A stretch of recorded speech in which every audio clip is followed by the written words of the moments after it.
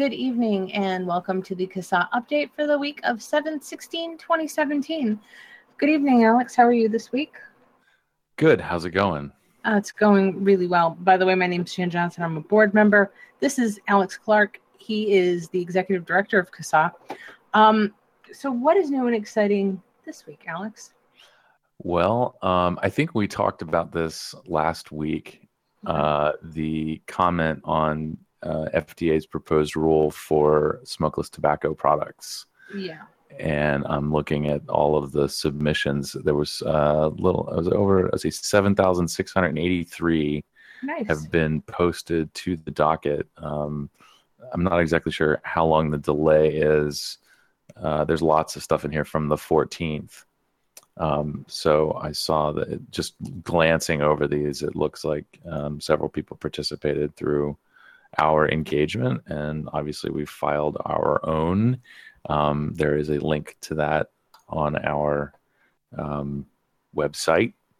Some other notable comments for people to look at: Clive Bates and David Sweener, Brad Radu, of course, I believe submitted a couple of comments. Okay.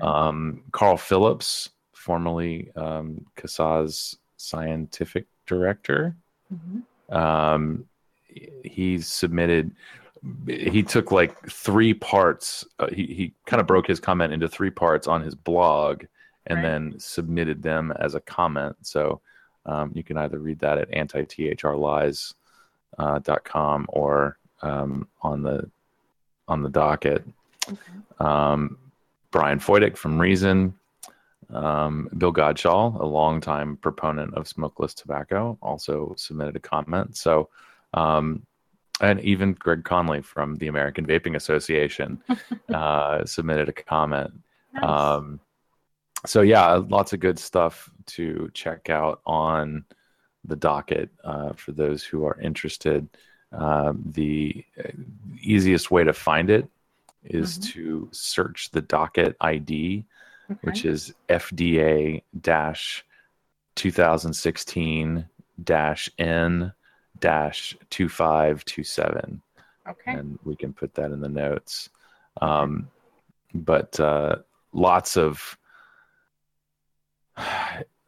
comments regarding the fact that FDA went about this totally inappropriately. I mean, the standard aside, the way that they released this rule by not going through the advance notice of proposed rulemaking process sort of demands that they withdraw the rule. And also, of course, there is I guess you can. I'm trying to avoid the word definitely or clearly, but there was some advance notice given to the usual suspects in tobacco control, the body parts groups, and Campaign for Tobacco-Free Kids. Essentially, a coalition letter was posted to the docket within hours, I believe, of it being published. So, I was thinking about that, right? So most of the people who work for the Center for Tobacco Products, right, they would be antis, wouldn't they? Like when I say antis, like they would have formerly worked for the Body Part Syndicate or, sorry, or, any of the Save the Children groups. Because those are people who have an actual interest in the prohibition of these products. So they would be attracted to work in this field, correct? I'm not exactly sure what everybody's work history is. I think it is reasonable to assume that, I mean, no matter where they're coming from, professionally, it's they've worked for this aid. There are thousands of basically bureaucrats, just employees at FDA and Center for Tobacco Products. Right. And these are folks who have worked for the agency under the Obama administration, which, created anybody at Center for Tobacco Products. Their entire department was created under the Obama administration. Sure. So yeah, I mean, for at least one administration, um, they they've they're carrying over that anti-tobacco, Sure. prohibitionist approach to all of Yeah. this. Yeah. Well, I was thinking, I mean, it's not unreasonable to think that people would still talk to other people there, whether it was an actual leak or an oops. I mean, I think it's probably, they will claim that it was a slip up if they're pressed on it. If they ever claimed anything, if they ever copped to it, they would say that, oh, it was a slip up. Somebody said something to somebody and it just spread like wildfire. But I don't think they would ever admit that they did it deliberately. You know what I mean? Well, you could. I think the other way to look at it possibly is that there is this narrative, and I think Australia is probably the most recent example. There is even San Francisco, the big fights that the most headline grabbing fights that we've seen lately. There's this narrative that's put out to the public that the tobacco companies are big and evil and all powerful or mighty, whatever, however Right. you want to describe that. And so as we, the little people, we have to take advantage of whatever edge we can get. So if that means someone within Center for Tobacco Products tipping off or actually collaborating with the body parts groups, to some extent, I think they'll find a way not to, make an excuse for it, but to justify it, and rationalize it, and say, we have to do this to defend ourselves from the evil tobacco companies, and the public will buy that. It's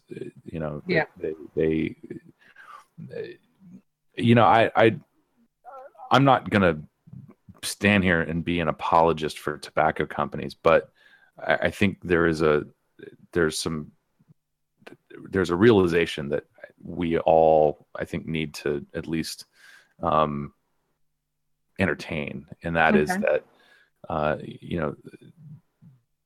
the tobacco companies, number one, are in the best position to introduce and promote low risk tobacco and nicotine products. Right.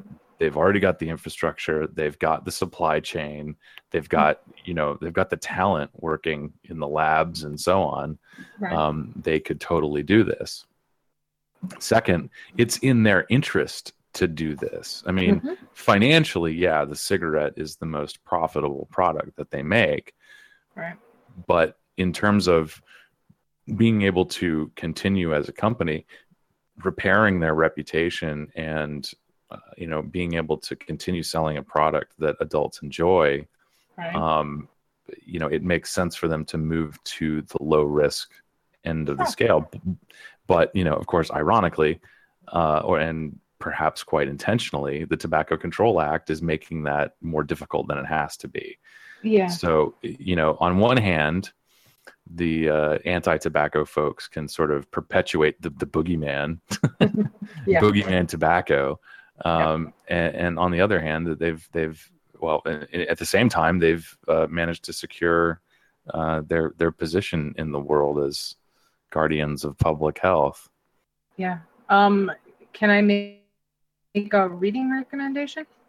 Actually, not even a reading recommendation, just a show recommendation. Okay. It's a Nova show called The Search for a Safer Cigarette. I think I've seen that, and that doesn't. Okay. It was back in 2001.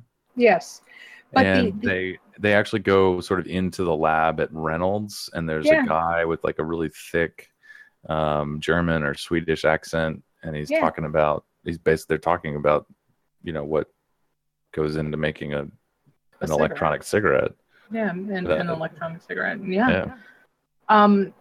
The interesting thing about that, and this is just from memory, so I'll have to look this up.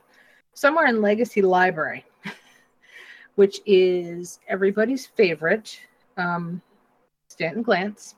Mm-hmm.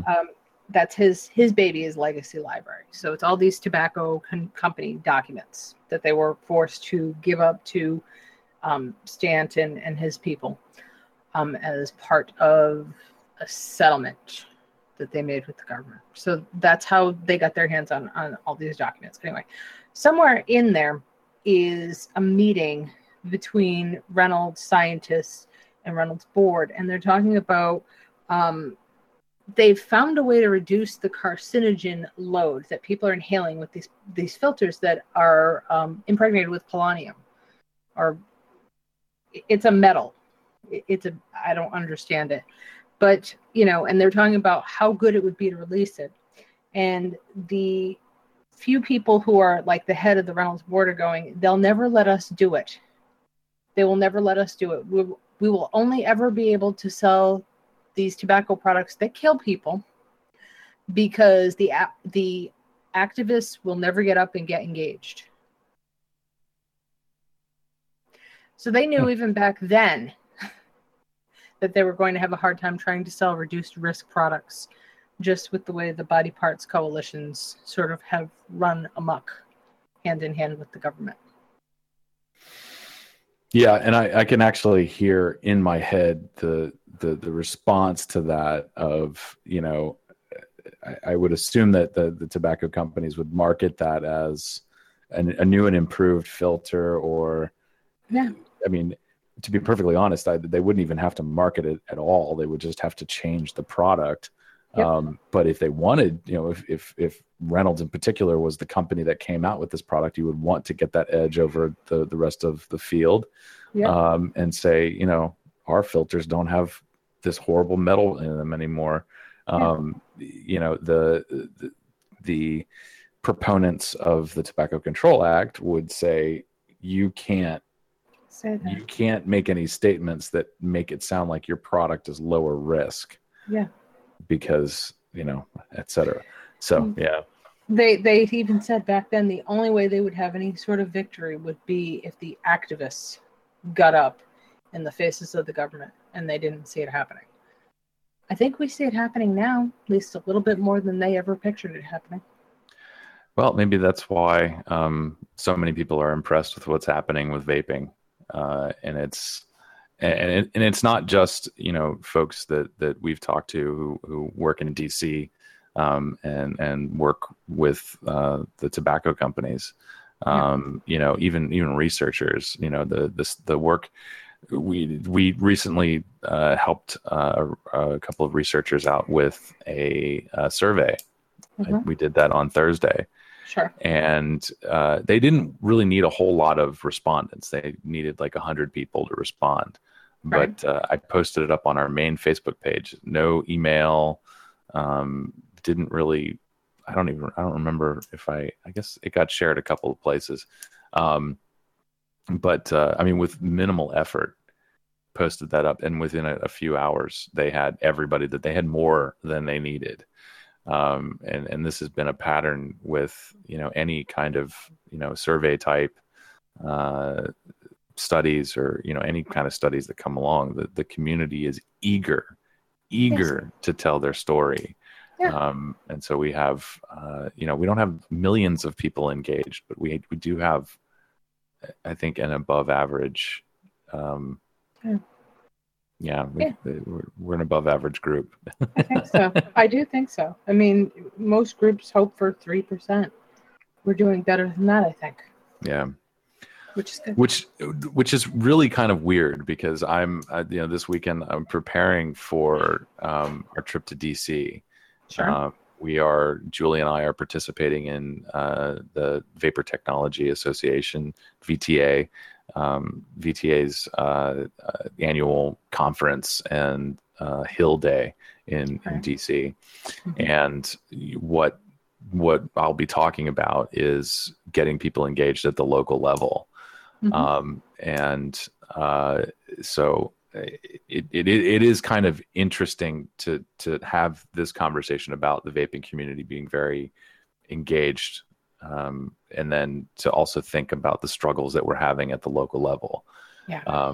For state fights and for the federal stuff, it is actually pretty easy for us to get, a few hundred emails, a dozen or so phone calls. tons of phone calls to various members of Congress. Mm-hmm. But when it comes to actually showing up at a city council hearing, the participation just drops to the floor. I think a lot of that is when they're held too, Alex. I mean, most vapors are going to be like most smokers were, basically working class people. True. Yeah. And it's, there's a time of day problem. There is a notice problem. A lot of times we're not getting notice on this until 24 hours before it happens. Yep. And depending on the area now, it varies from location to location. Mm-hmm. Certain areas seem to be a bit more engaged than others. Yeah. But there has been this, I think it's natural. I think that people are inclined to pay attention to the higher profile issues. So something at the state level that affects potentially millions of people will garner a lot more attention and participation than something at a municipal level that we're only talking about 20 to 30,000 people, something like that. For your small to mid-sized cities. Mm-hmm. So, it is more difficult to, you have a smaller pool of people to draw from. Yeah. So, but yeah, just an interesting,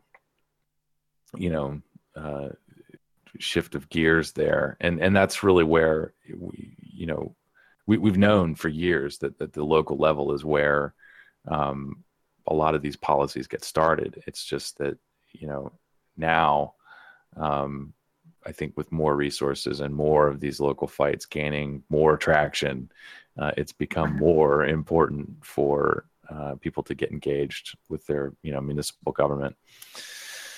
So yeah, I don't want to talk too much about that because I don't know if it's going to be really exclusive content for the conference. I do have a slide that I'm hoping to make public, but all of this stuff is already out there in the world. So, if you're inclined, whether you like it or not, the folks over at Indivisible, whether those are your political stripes or not, this site was put together by folks who have worked on campaigns, worked in offices, worked at grassroots community organizing type stuff, and they have put together a guide for folks to get involved. And it starts, that the easiest way for people to get involved is at the local level. So there's a lot of good information there. And of course, if political stripes are important for you, the Tea Party movement was very important to changing how people interacted with government. And organizing folks. So lots of lessons to be taken from some of these movements in the past. And of course, make sure you're registered to vote. Exactly. Yeah. Exactly. Good stuff. Yeah. So let's see. The other thing, I didn't take any notes before I came on because I wasn't sure if we were going to do this today. Mm-hmm. But I did want to mention, I kind of updated. I didn't send anything out because I didn't do it until Friday. But Pennsylvania, the Senate Bill 508, there's, I don't want to say a renewed push, but maybe a need for an extra push to get this bill moving. From what I understand, the Pennsylvania General Assembly is supposed to be going on their summer break. Either I assume it's this coming week. That would be the week of the 17th. But they're being kept on, I guess, what is called a 6-hour call, meaning, I guess if they, call everybody back to Harrisburg, you've got 6 hours to get there or you're in trouble. Which I don't know what that means because Pennsylvania actually it's a known, ghost votes are sort of a known thing there. So ghost riding the vote.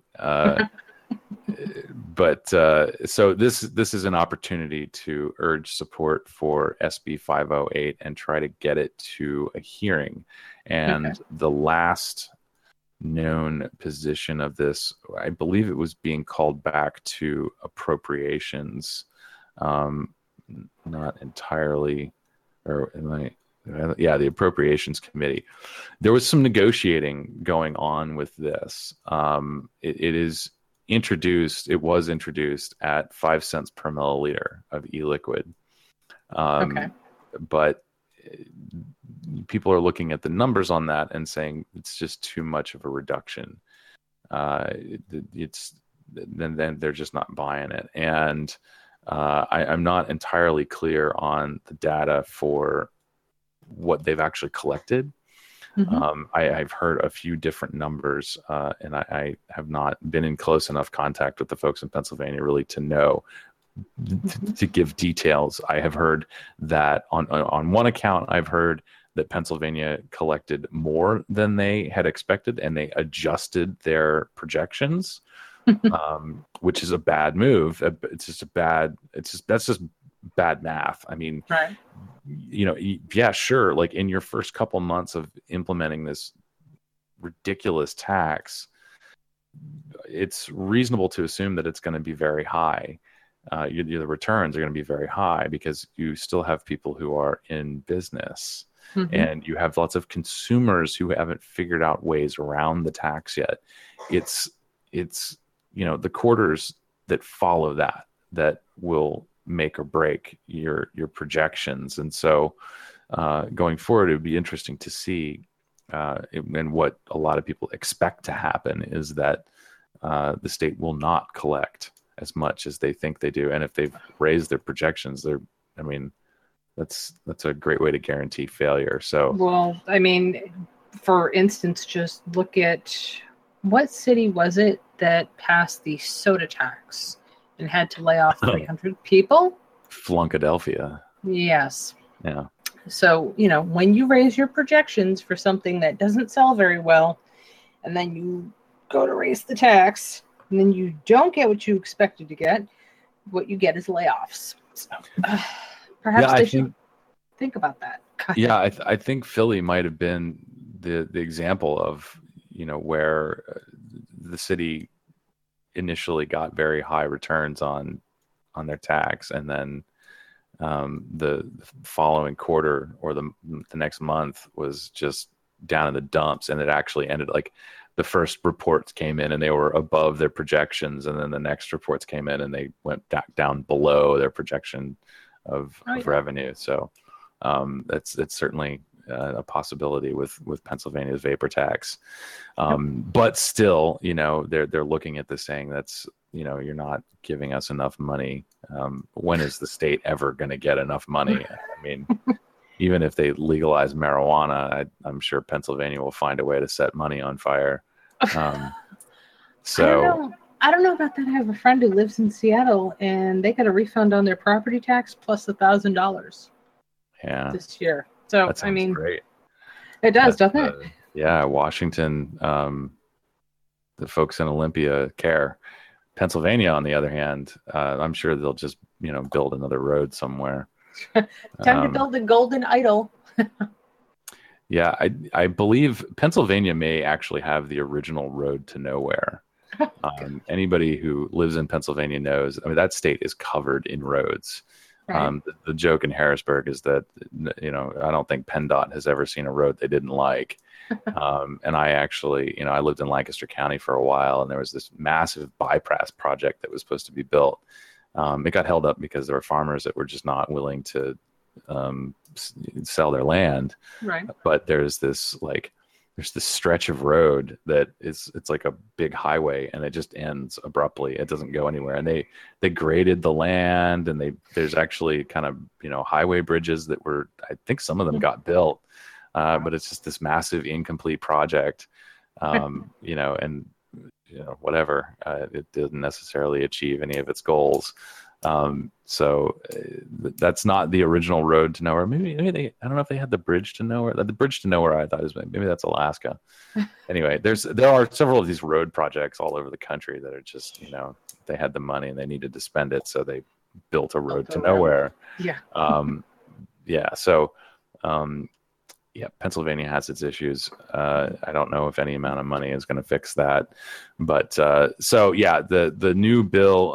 I haven't actually looked. I didn't see any updated language. Maybe I'm wrong about that. I only see one printer's number, so it is possible that we're still talking about 5 cents per milliliter.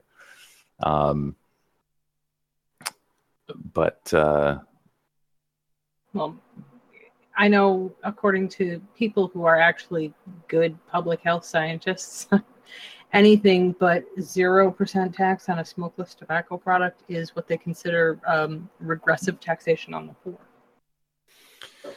Yeah, I agree. Me too.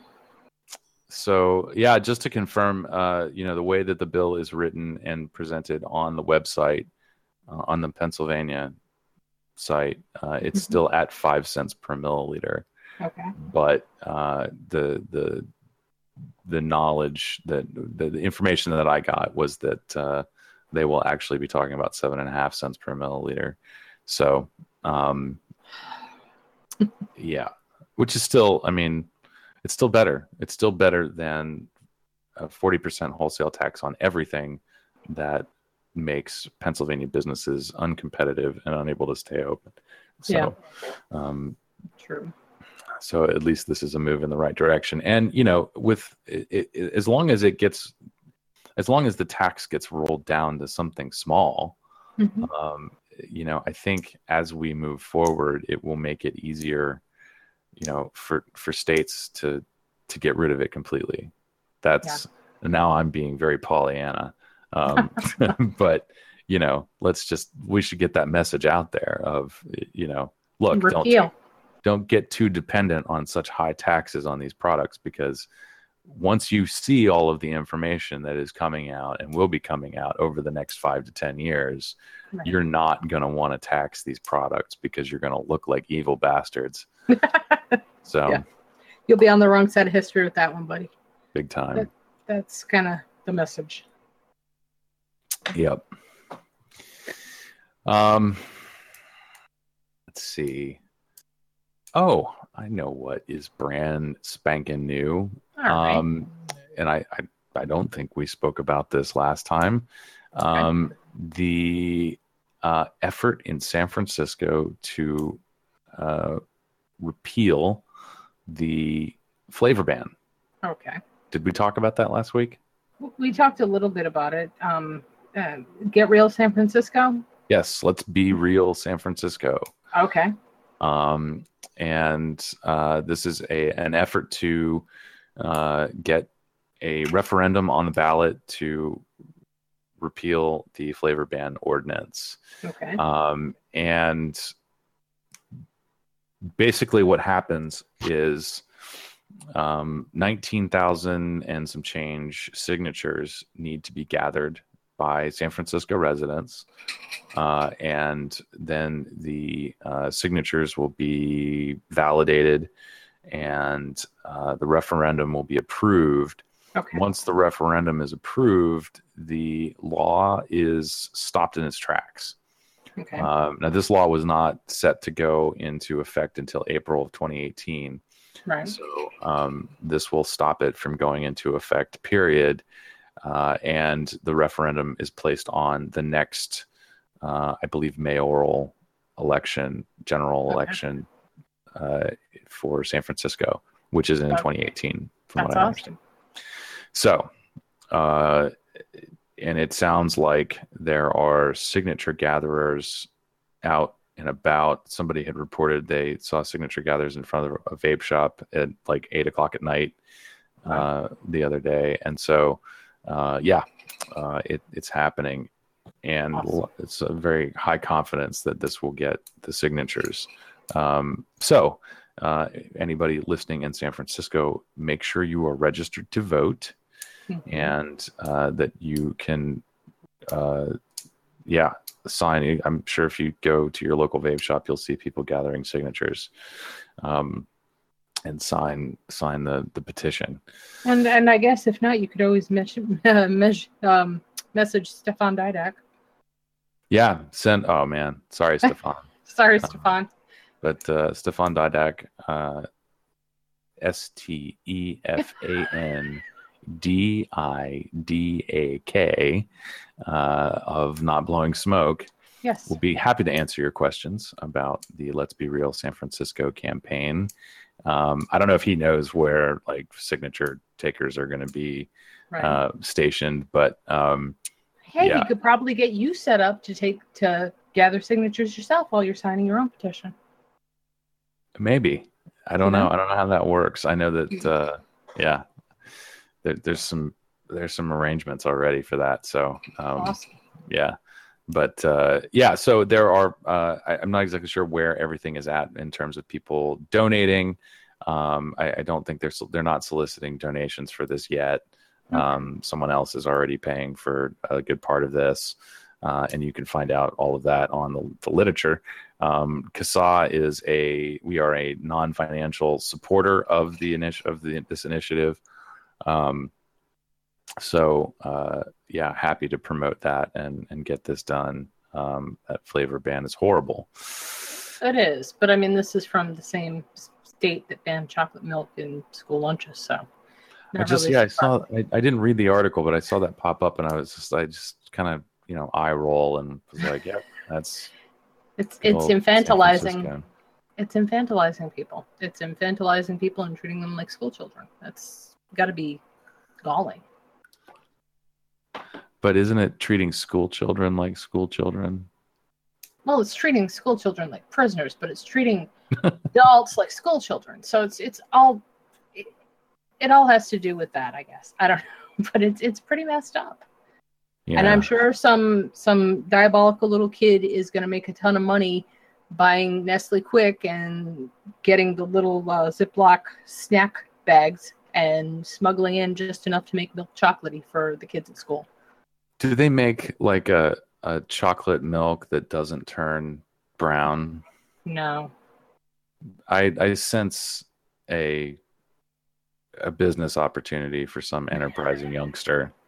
If you can develop a white powdered chocolate milk mix, you could probably make money. You could probably pay for college. Oh yeah. And definitely, make sure you document all of that and then submit it as a paper. You will probably get a full ride through college. So, probably. If you're a child in San Francisco and you happen to be listening to this podcast, go for it. Good luck. And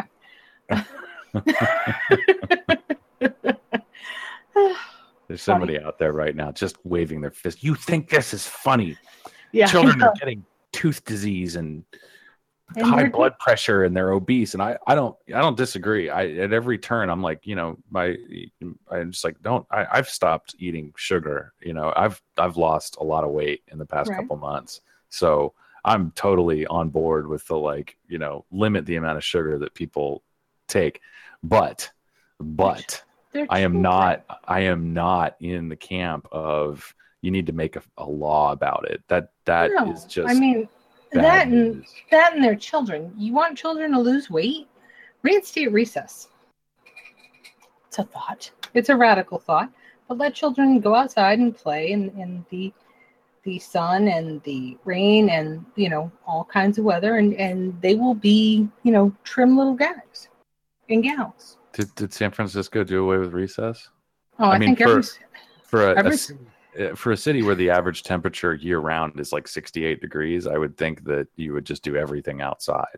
Yeah, I mean, I would too, but every other school has pretty much done away with recess. In fact, like when they do the free breakfast, I know this because my sister's a teacher. The kids come in and they get breakfast at their desk so that they can start working right away. They don't have recess anymore. God, that's horrible. Isn't that terrible? Can you imagine that? That's how. I mean, when I had my other job, that's what I would do. Like I usually eat breakfast around like 10 or 10:30 in the morning, right. And I would walk over to the Subway restaurant and get their breakfast thing, Just get a breakfast sandwich before, I got to get it before 11 a.m. Mm-hmm. And I would come back to my desk in the office and sit down and eat and work at the same time. Yeah. And that's like one of the most unhealthy things that you can do, like mentally, spiritually, and physically. That it's is really just bad news. It's really bad for kids. It really is. I mean, it's bad for adults. I mean, it's bad for everybody. Yeah. Yeah. We should, We should make laws against taking recess away from kids, and then if you're going to give them a free breakfast, they should have time before school to eat it. I mean, they've got to have some time between this stuff and let their brains breathe and be children, and we just don't allow that, which is a shame. Got completely off topic there, sorry. No, it's cool. I mean, all of this ties into, the state running people's lives and that, child to factory work pipeline, school to factory worker pipeline, and whatnot. Yeah. Whatever it is. We're all just cogs in the same machine, It's The Wall. We live in Pink Floyd's The Wall. There you go. Yeah.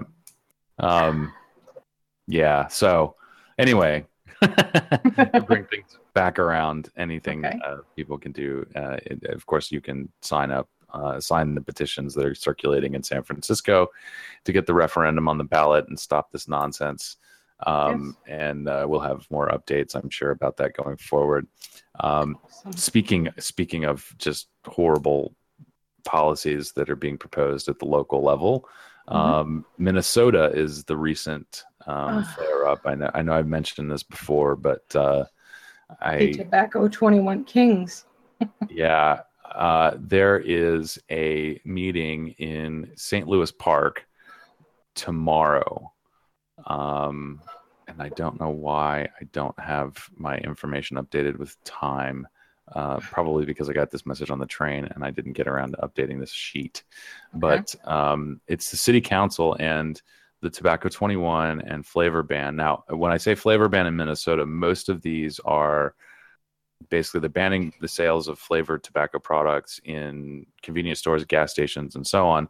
And then they're restricting the sales to adult-only facilities.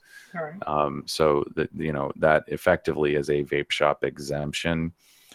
This is not the totally extreme version like we have in San Francisco. Which I think at every turn I should state that what San Francisco is doing is not innovative or thinking outside of the box, and no one should buy that nonsense. And I can't believe that tobacco control idiots are talking about it like that. There's no prohibition is not innovation. No, it's not. Prohibition is how people get killed. So prohibition is how you get Al Capone.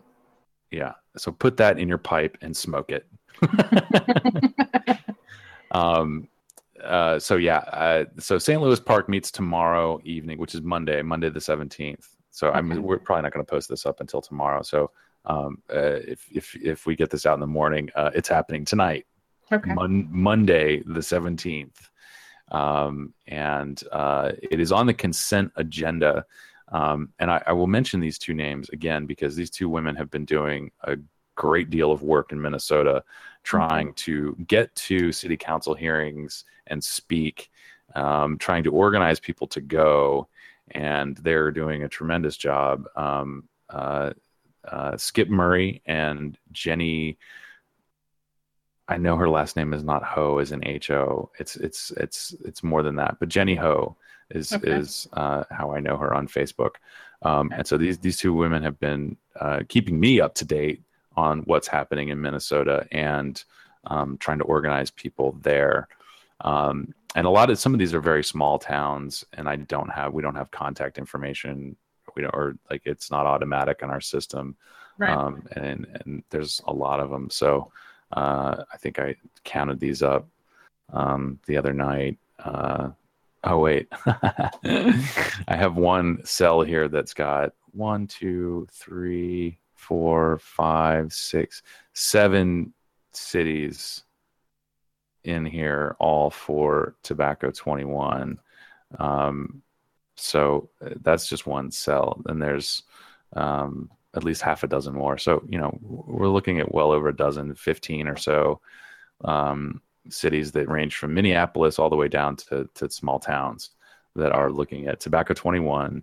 Some of them are doing an indoor place ban. Some of them are doing the menthol ban or flavor ban. And a few of these have been pushed back to September. So Robbinsdale has been pushed back to September. Okay. A couple are sort of continuing their discussions or public hearings in August. And the next big one will be Minneapolis, and that is on July 24th. And that is next Monday. Okay. So, yeah, Minnesota. Just being Minnesota, I guess. I don't know. I don't remember them doing this before. Tobacco control must be trying a new tactic. Spread it out. Minnesota has, I think, doesn't Minnesota have a very active chapter of Americans for Non-Smokers' Rights? Well, they do, but they also have something else. What is it called? GASP? GASP? That's New Jersey. No, but they had their own GASP. They had their own GASP. GASP metastasized. Yeah, it had spread to other places. I know they were very active there, but it wasn't just like central New Jersey or anything like that. It was a national chapter of GASP, and I think that has gone away, or it's been absorbed into the other tobacco control entities. I wonder if the executive director for Minnesota GASP makes over $100,000 like the New Jersey executive director does. I would assume. I think the executive directors tend to, well, except for CASA, not that we're a tobacco control entity by any means, but except for the true grassroots movements, executive directors in tobacco control make ridiculous amounts of money. They always have. They live in beautiful houses, they drive amazing cars, and they don't have any bills. So, of course, they're motivated to keep doing what they're doing. Nice. Just throwing that out there. Yeah, no. Whatever, I'm happy with my salary and happy to do this work. Well, you're doing, I mean, to throw it out there, whether you believe or not, you're doing God's work. Now you're on the right side of history. How can you not be happy with that? I like being on the right side of history. Yeah, me too. It's a good side to be on. Yeah. Just being a part of history, I think, is important. So, yeah. So yay. Yeah. Absolutely. So, Minnesota, keep on the lookout for updates if you live in Minnesota. And I am sort of, I apologize for not doing what I feel is the best job at getting this stuff out there. It has been a bit of a juggling act here, but trying to get the. Go ahead. I was just going to say it's kind of a juggling act trying to keep up with what is being introduced and where and when, and actually getting a hold of some of these ordinances is difficult. And again, Jenny and Skip are doing a phenomenal job in Minnesota.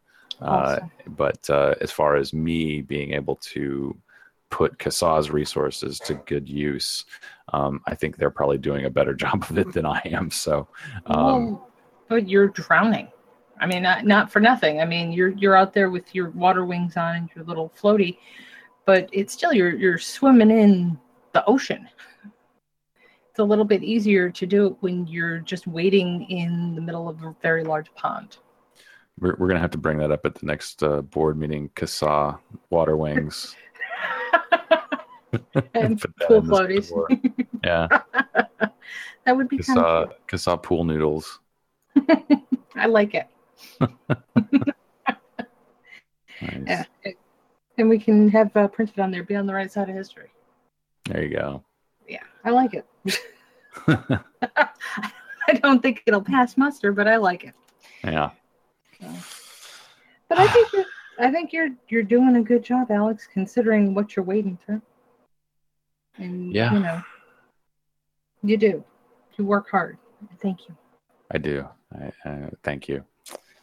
For what? For keeping it real. For what? I just do this. This is all I do. And this is important. This is good. I've noticed that we've picked up some people, more people following awesome. Our podcast. So it's good to keep this going. I did want to close on a brighter note. Okay. I've actually, we haven't put out a whole lot of polls and surveys and stuff. Mm-hmm. But this is something that I really kind of want to get into. I like the idea of engaging people on basic and very fun things, like taking a quick 3-question survey. So anybody who signed up for our newsletter and following our website or social media, be on the lookout for these simple questions. We need to, with an association with over 200,000 members, we need to get to know people better. And I think that there's also some useful information out there that we can use to tailor strategy and engagements and other things. So, and I think it's something that people will enjoy doing and not get burned out on. So, just to kind of put a tool to use, this evening I put out a very quick 1-question poll with two possible and one possible of 2 answers. Okay. All those numbers don't matter. The point is, it is a 1-question poll, and the question is simply: do you know how to find contact information for your city and county elected officials?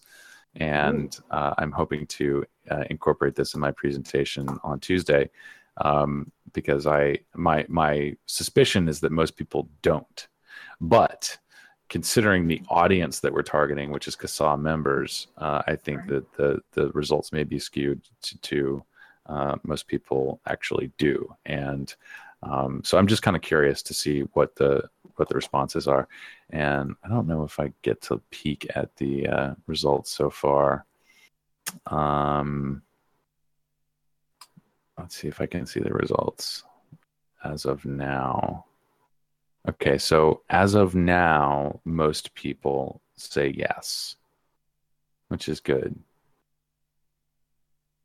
Yeah. You're still there? Okay, good. Yes. Yeah. So that's good, but we're only talking about 25 people have participated in the poll so far. So, yeah. And this was shared actually amongst some, highly engaged people. So yeah. But just an example of things looking forward to, what we'll be doing. And yeah, it's a good thing. It's better to know who you are most engaged with and what you can do to help them than guessing. Yeah. These aren't going to be terribly or at all science-y, and not really used for any serious analysis other than our own, internal purposes. But everybody loves filling out polls. I guess I wish that we could be the fun group that's like, what kind of toppings do you like on your cheeseburger? But we're not. So there'll be slightly more serious questions. But still, not hard. I took it. Very easy. Awesome. Yeah. I took it. I shared it. Not sure. Well, I can put it in the show notes. It's good. I'm only going to run it till tomorrow before I leave. I just wanted to do a quick, or probably till I'll let it run for 24 hours and see what happens. And it's just a quick run.